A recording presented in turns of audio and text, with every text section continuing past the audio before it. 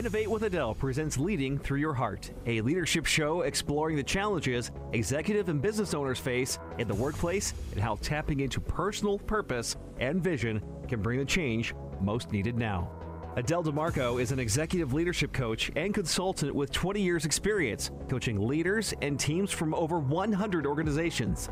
She builds on a background in neuroscience, anthropology, and organizational behavior and brings her decades of studying and applying the science of universal laws and success.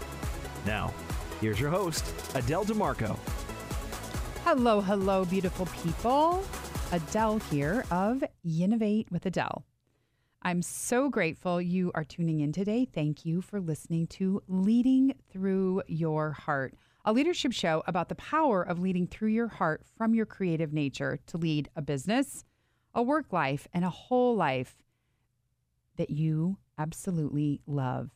Today in our inner work, we'll dive into exploring the many dimensions of our biggest resistance to growth and creativity, which is fear.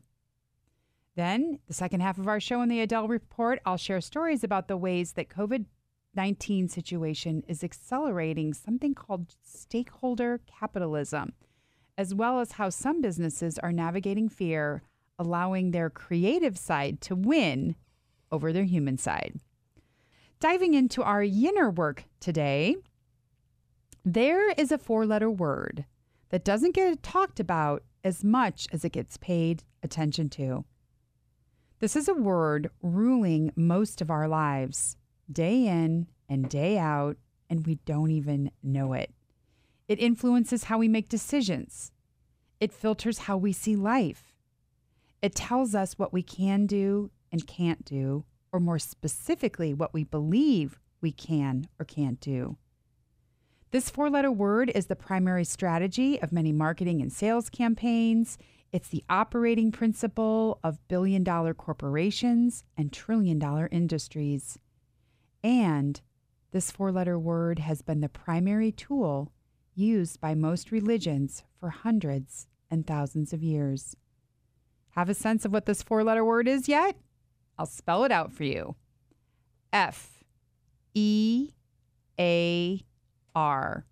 It's fear. Now, Innovate, the process that I teach to executive leaders and their teams, Innovate with it, and one of the four foundational principles of it is the notion that each of us is one person with two natures. Each of us has a creative nature and a human nature. Our creative nature is the part of us that calls us to grow, that calls us to expand, and that calls us to become the higher and better version of ourselves, growing us to live from our greatest potential. It's our creative nature that gives us the ability to see the future, to see a vision for what's possible, and to imagine something beyond the reality we are currently experiencing. It's our creative nature that is our source of freedom. So if you are listening and you're a person who's interested in freedom, and to how to have more of it, then your creative nature is something for you to get way more interested in. And at the same time, the more we get interested in our freedom, the more we are called to wisen up about fear and how it interrupts us. Right? So as I shared, we're this one person with two natures, a creative side and a human side. And in many ways, these two parts of us, this creative side and human side, until we learn to master both of them, which is another way of saying how to have self-mastery, or another way of saying until we learn how to innovate, until we learn how to do that, these two parts of us are operating inside us with the feeling of opposition. It feels like they feel like they are opposing forces inside us, pulling in two different directions, which is why it sometimes may feel like, for some of us, like we're going a little batty on the inside, like we're going a little mad on the inside, because these two forces are pulling in opposite directions. Our creative nature is calling us to grow. It's literally whispering to us, grow, grow, grow. And our human nature, from that opposite perspective, is whispering to us and saying, stay the same, stay the same, stay the same. Right? our creative nature, from which we get our imagination, our intuition, our divine will, our reason, and our memory. It's what gives us the glimpse, if not the full picture, of what freedom can really look like for us. But as soon as we tap into that, if we haven't learned to master that human side, that human nature will jump in and say, oh, no, that's not possible. And it will say things like, it's not possible to have freedom because you have work to do. You have bills to pay. You've got to keep your J-O-B, which, if you haven't heard, is another acronym for just over broke, right? It tells you why you can't. It says why you shouldn't. It tells you why you mustn't. You see, these are all the ways that our human side speaks to us through the cleverly disguised language of fear. Fear, that 4-letter word, is the primary energy or force of our human nature. Our human nature or human side is also known as our personality or our ego. It speaks to us in the language of fear. But you see, it doesn't just come out and say, hey, this is fear speaking. No, it's more sophisticated than that, right? Our human side is much more clever than that. It disguises our fear. It dresses it up in other costumes, other languages, so we won't recognize it. And let me just say that in many ways, it does this for a good reason. You see, our human side, that part of us that wants us to stay the same, what it's operating from is the belief that it's protecting us. It thinks it's helping us by keeping us safe. And what we really end up doing, though, you see, is confusing safety for freedom. We think we're staying safe, but what we're really doing is trading safety instead of freedom. Our human side gets us to believe that safety is a better choice than freedom. So if we really want freedom, we've got to wake up and see the ways that fear is so cleverly disguised. And there's a really helpful way to remember what these disguises are. You see, many of them, the ones that we're going to talk about today, start with the letter D, as in David. We can think of them as the 5 Ds, or disguises, of fear. So here you go. Ready? I encourage you, if you're really interested in having more freedom in your life, I invite you to grab a pen and a piece of paper and write down the 5 Ds of fear so when they show up, you can better notice them. So number 1, denial. Number 2, distraction. Number 3, dissuasion. Number 4, delay. And number 5, DEFCON 1. So I'm going to go through and unpack each of them. Denial, the first D, disguise of fear. Denial is the form that fear takes when we don't even know, we don't even allow ourselves to know that we have hopes and dreams. This disguise of fear is so strong that we remain completely asleep to the fact that freedom is calling us. This fear is so strong that our human side essentially blocks out or dominates our creative side. The second D of fear, distraction. Distraction is the form or voice of fear that comes when we actually have heard that voice from our creative side that's calling us to grow by showing us a glimpse of what freedom could be like. But as soon as we get in touch with it, this form of fear immediately comes in, distracting ourselves with projects, with working, with other people, with staying super, super busy, doing things that may not really even matter to us, and then distracted from the power that would come from focusing on our creative side, focusing on our dream, on our vision for that life of freedom and what it could be. That third D is delay. Now, delay is the form that fear takes when we actually really know what our vision for freedom is. And then we tell ourselves, this voice come in and it says, Nah, next year. Next year will be the best time to start that podcast. Next year will be the best time to start that business that's been speaking to me. Next month, next week, next year. First, I've got work to do. I'll mow the lawn, do another load of laundry. I'll do anything other than what my creative side, my highest intelligence, is telling me about what life would really actually be like if I paid attention to and focused on freedom. The life of freedom that I've seen a glimpse of, that I know would fill my heart with joy. The next D is dissuasion. Now, this form of fear is insidious. This is the form of fear that shows up as the voice in your head that tells you all the reasons why you can't do something. You can't grow the business bigger this year. There's a global pandemic happening, right? You know what? Who do you think you are? Just be grateful for what you have.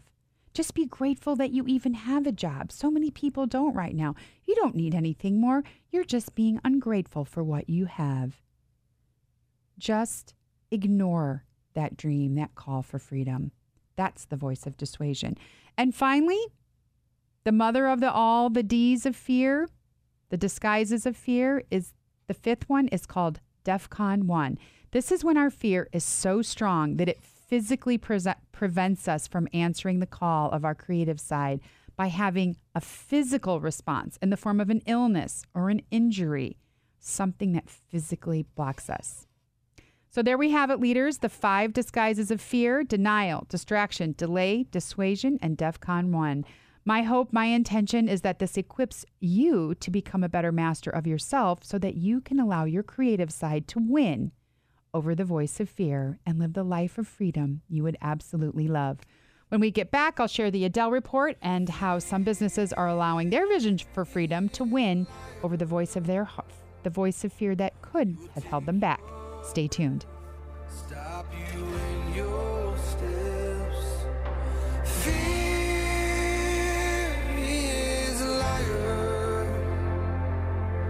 He will rob your rest, steal your happiness, cast your fear in the fire. 'Cause fear, he is a liar. If you're a business or organizational leader and would like to learn how to embrace this time of challenge as a time of growth, transformational growth, then call Adele DeMarco, host of Yinovate, at 216-905-1199. That's 216-905-1199. Adele DeMarco has over 20 years experience coaching, so if you're an executive leader and would like to up-level your leadership and lead from your creative side, engage Adele as your leadership coach. Tap into the power of your heart, the most powerful engine for change. Investing Now can help you leverage this time to install a new operating system for your company or your team. Call for a free consultation at 216-905-1199. That's 216-905-1199. And check us out on the web at yinovate.com.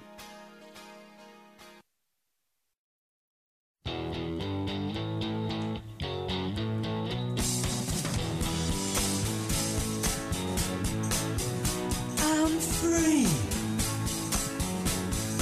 I'm free.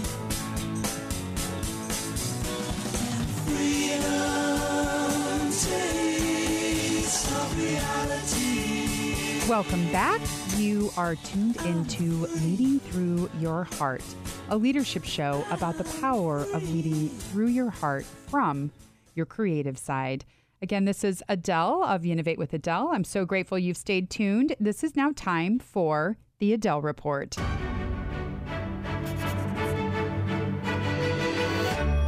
So in our Adele Report today, we are going to explore the ways in which the COVID-19 situation has accelerated a shift to something called stakeholder capitalism. And before we begin, I'd like to thank Bill George, who is a contributor to Fortune magazine, for much of the information that I'm going to be sharing with you today. This is in some ways, as they say, hot off the press, distributed into the world of radio and the world of podcast. You know, Bill George is a contributor to Fortune magazine, but he's also a senior fellow at the Harvard Business School and the former chair and CEO of Medtronic. He's also the author of Discover Your True North. Definitely sounds like a book about innovation, if I've ever heard one. So looking a little bit about perception, we've talked about leading through our creative side and how one of the 6 mental faculties associated with it is the notion of perception. And the perception specifically we're going to talk about today is looking at some of the positive consequences of the COVID-19 situation. So if there is any positive consequence resulting from the pandemic, it's the acceleration, at least in the business world, the acceleration of the shift to stakeholder capitalism and away from companies' historic singular emphasis on shareholders, right? So this is a pattern that I've mentioned on the show before, the shift from shareholders to stakeholders. A little bit of history about this. Ever since Nobel Prize-winning economist Milton Friedman declared in 1970 that the social responsibility of business is to increase its profits, a debate has raged between advocates of shareholder primacy and stakeholder capitalism.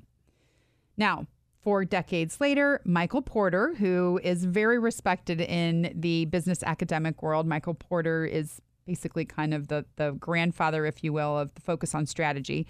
Porter and another gentleman, another business academic, Mark Kramer, provided the vehicle for integrating stakeholders in their 2011 Harvard Business Review article called Creating Shared Value. Now, basically what this concept talks about is that businesses can address societal needs as well, and they invited companies to expand their markets in ways that benefit society and shareholders simultaneously while creating value for their customers, their employees, their communities, and ultimately their investors. This is another way of talking about the win-win-win-win-win model in the business world. Now, they were recognizing the obligations that companies have to all their stakeholders. In 2019, an organization, a membership organization that has a lot of clout here in the U.S. called the Business Roundtable. It's composed of America's leading companies and their CEOs. The Business Roundtable rewrote their purpose statement. I mentioned this a few episodes back. And they rewrote their purpose statement around meeting the needs of all stakeholders, dropping its primary purpose of solely focusing on shareholders. Now, interestingly, the economic harm caused by the pandemic has shifted the pendulum further toward this multi-stakeholder model as the importance of employees and customers are brought into sharper focus, right? This crisis is causing companies to find creative ways to address societal needs through their mainstream businesses, right? CEOs are rapidly adapting to the new normal that will define the future economy, giving a top priority to the safety and well-being of employees and customers, right? Now, while 2020 profitability is taking a backseat to health concerns, companies are shoring up their balance sheets to weather the storm and compete for the long term, right? To thrive competitively and financially in 2021 and beyond, CEOs are adopting creative strategies with new business models to meet their customers' rapidly changing needs. Notice the word creative strategy, right? These CEOs are called to lead through their heart from their creative nature. In fact, because the way in which we access our creative nature, which is the process that Innovate teaches, is by tapping into the power of the heart. So the way these CEOs are meeting these new needs as the pandemic is actually enabling them to accelerate years of change into a few months. Nowhere is this more apparent than in digital transformation as the primary way companies are engaging with their customers, right? Those on the leading edge of digital, right? Those like Amazon, Walmart, and Microsoft are thriving, while the companies that lagged, like JCPenney and Sears and J.Crew, are struggling to survive. So here's how the COVID-19 pandemic is impacting each stakeholder group, right? Employees, that's the first stakeholder group, this increased stakeholder capitalism. The coronavirus has reinforced the importance of employees working on the front lines of healthcare, retail, food, and medical equipment and delivery services, many of whom are risking their lives. Employee safety has become paramount and the gating factor to reopening workplaces. So in March, Walmart recognized the importance of frontline workers in combating COVID-19 when it announced over $365 million in bonuses for full-time and part-time hourly employees. Shortly thereafter, Target followed suit and announced $300 million in special payments to workers, right? Customers.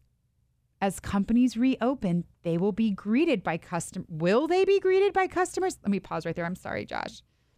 Okay. Customers. When companies reopen, the question is, will they be greeted by customers ready to purchase their products and services, right?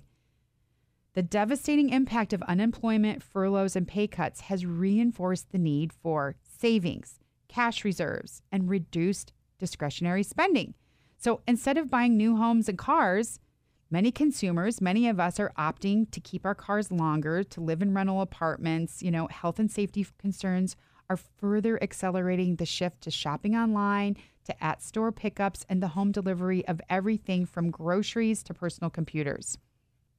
By the time a COVID-19 vaccine is widely available, these new habits will become routine customer behavior, right? And unlikely to revert. I mean, I don't know about you, but I love the idea of having groceries delivered to my house. I mean, how much time was I wasting, or people wasting, going to the grocery store when we can just have things sent to us, right? Companies that meet these new demands in an efficient and safe manner will be the winners, right? CEO Corey Berry has re-engineered Best Buy's online and in-store experience with private appointments and curbside pickups, for instance. Stakeholder group number 3, suppliers. Supply chain shortages of critical parts during this pandemic has hampered manufacturing of critical products like masks and pharmaceuticals, largely due to long supply lines for raw materials from India and China. These problems will cause companies to rebalance their supply chains in multiple geographies, even at a higher cost, and establish preferred supplier agreements rather than choosing only the lowest cost supplier. That's definitely an up level. Communities, another stakeholder. The COVID-19 pandemic has restored the importance of one's local community, but it's also stripped employees of an in-person communities at work. In response, many companies are engaging employees through online activities such as virtual happy hours, right? Other forms of community have also come to the forefront. Target shared its Safe Retail Toolkit, a playbook for reopening to help other retailers open safely, fostering a sense of community amongst employers. Amazon recently announced plan to invest more than $4 billion in its COVID response, which included improving the safety of its workers and it's serving customers more effectively. Next group, shareholders, right? The people who financially own. Companies that adapt rapidly to this new normal will be the winners in the marketplace, enabling them to create greater value for their investors. Paradoxically, the greatest shareholder value creators are not those that obsessed over maximizing shareholder value. Rather, they're the companies that focus on long-term strategies to create superior value for their customers with highly motivated, well-compensated employees, right? The COVID-19 pandemic has caused CEOs to recognize that stakeholder capitalism is the only way to create sustainable shareholder value, adapting their business models to meet customers' emerging needs, to inspire employees, to partner with suppliers, and to build community. So there we have it, ladies and gentlemen, leaders who we most need now. This is a beautiful example of how a challenge like the COVID-19 situation calls us to be creative, calls us to be innovative, and even innovative by leading through our hearts from our creative side. So that's a wrap for today. Thank you for tuning in. Stay close to your heart and connected to your vision for a life of freedom, a life that you would absolutely love. And remember, your heart is your most powerful engine for change. Bye for now. What are those words whispered, baby? Just as you turn away, I saw you last night. The preceding program is sponsored by Innovate. For a complimentary consultation with Adele, call 216-905-1199. That's 216-905-1199, or go to Innovate.com. And join us every Sunday at 2 p.m. for Innovate with Adele.